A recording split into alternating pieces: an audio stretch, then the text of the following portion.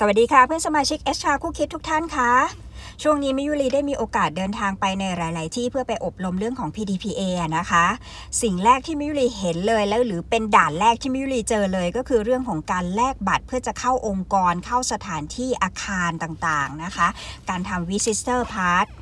ทีเนี้ยมันเห็นประเด็นปัญหาก็เลยอยากจะเอามาคุยกันในเรื่องของการแลกบัตรเพื่อจะเข้าสู่องค์กรหรือผ่านเข้าไปในองค์กรนะคะว่ามันมีประเด็นปัญหาอะไรเกี่ยวกับการคุ้มครองข้อมูลส่วนบุคคลตาม Pdpa นะคะแยกเป็นประเด็นสัก 2-3 ประเด็นนะคะประเด็นแรกเลยคือจุดที่แลกบัตรอะค่ะหรือการทำ Visitor Pass อะค่ะตามอาคาร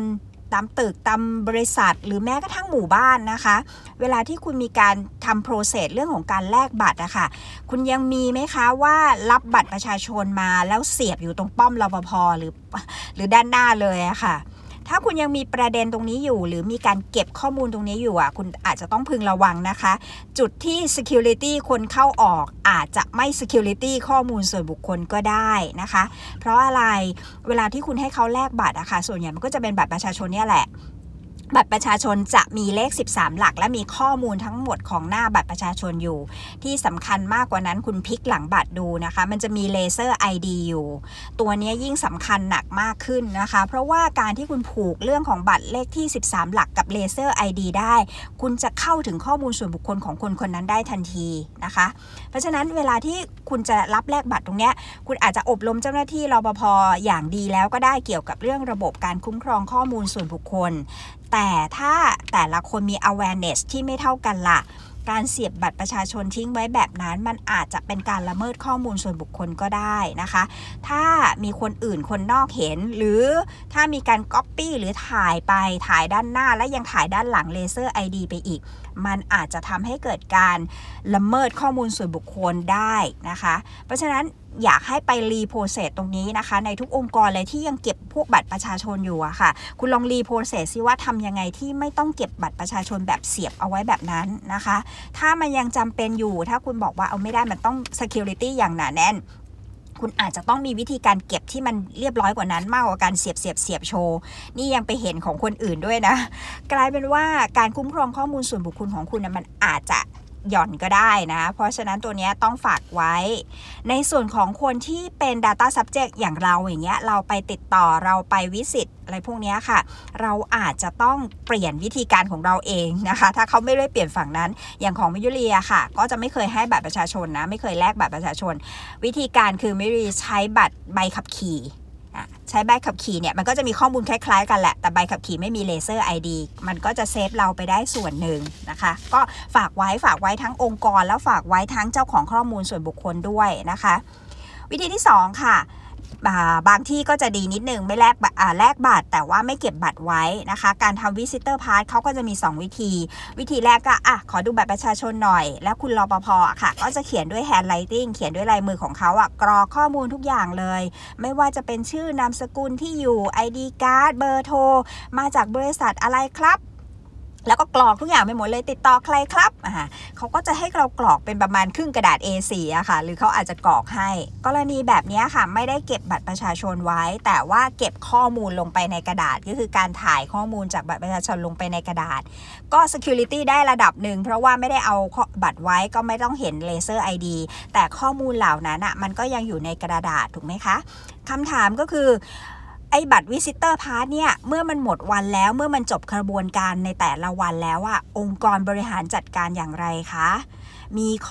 มีการคุ้มครองข้อมูลส่วนบุคคลในองค์กรอย่างไรเก็บรวบรวมอย่างไรใครเป็นคนเห็นใครเป็นคนเก็บไว้นานแค่ไหนแล้วจะทำลายทิ้งเมื่อไหร่ทำลายทิ้งด้วยวิธีการใด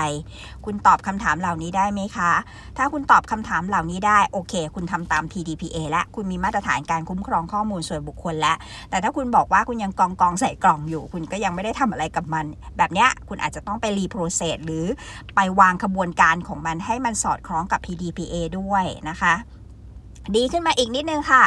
หลายองค์กรองค์กรชั้นนำใหญ่ๆหรือแม้กระทั่งอาคารใหญ่ๆเดี๋ยวนี้เขาก็ไม่ได้เก็บบัตรประชาชนแล้วก็ไม่ได้ใช้วิธีการ handwriting ด้วยละเขาจะมีเครื่องหรือมีโปรแกรมบางอย่างในการสแกนทีเดียว ปั้งแล้วก็เก็บข้อมูลเป็นไฟล์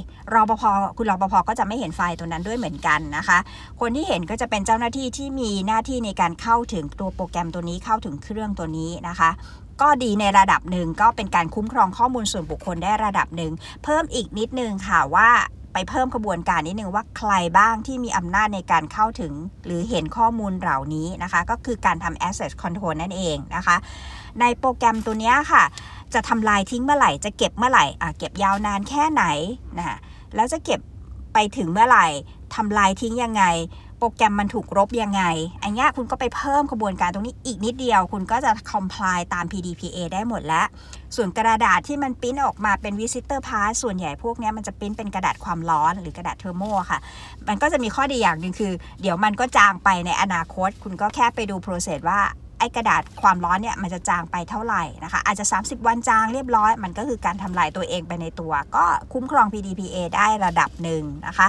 ก็อันนี้ฝากไว้ในเรื่องของ visitor pass นะคะมันมีด้วยหลายวิธีหลายขบวนการนะคะแต่ละองค์กรอาจจะต้องไป reprocess ตรงนี้นิดนึงเพราะมันคือด่านแรกของการเก็บข้อมูลส่วนบุคคลเลยแล้วมันหลวมมากนะคะถ้าไม่ยุรีเห็นไม่ยุรีก็จะแนะนำให้นะคะ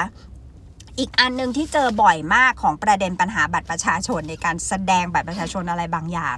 คุณเคยไปโรงพยาบาลไหมคะเขาจะต้องขอเช็คสิทธิ์แน่นอนแหละเวลามันดูเลข13หลักคุณมีสิทธิ์อะไรสิทธิ์ประกันสังคมสิทธิ์30 บาทหรืออะไรอย่างเงี้ยค่ะเขาก็จะขอเช็คโรงพยาบาลก็จะเช็คคีย์เสร็จปุ๊บเรียบร้อยประเด็นปัญหาหนึ่งก็คือการลืมค่ะมีอยู่2ลืมค่ะไม่เจ้าหน้าที่ลืมคืนเราก็ลืมเอากลับมาจากเจ้าหน้าที่นะคะพอมันลืมบัตรประชาชนแล้วทำยังไงคะเราจะเห็นบ่อยมากเลยมันจะถูกเสียบอยู่ตรงตู้หรือด้านหน้าของเวชระเบียนของแต่ละโรงพยาบาลอันเนี้ยเป็นอันที่ทางราชการก็ดีหรือทางโรงพยาบาลก็ดีต้องไปทำการตระหนักนะคะต้องไปทำให้เข้าใจเรื่อง PDPA ด้วยการที่คุณเสียบแบบนั้นเอาไว้มันคือการเปิดเผยข้อมูลส่วนบุคคลไปยังบุคคลอื่นที่ไม่เกี่ยวข้องอย่างมิเรียก็ไม่เกี่ยวข้องแต่ความที่เป็นคนที่สอน PDPA ก็ไปยืนอ่านของเขาด้วยนะเสียบของใครไว้บ้างเห็นข้อมูลของคนอื่นหมดเลยกลายเป็นว่าเราเห็นเลยว่าโรงพยาบาลนี้ยังไม่ได้ทำ PDPA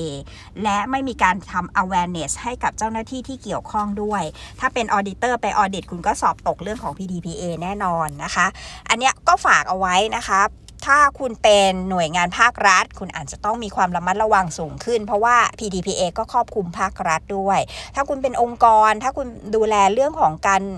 ผ่านเข้าออกคุณก็ไปลองทบทวนตัวนี้ดูนะคะเพื่อทำยังไงให้มันสอดคล้องกับตัว PDPA ก็วันนี้คิดว่าน่าจะเป็นประโยชน์เห็นภาพบ้างนะคะก็ฝากไว้ค่ะพบกันใหม่ศุกร์หน้าค่ะสวัสดีค่ะ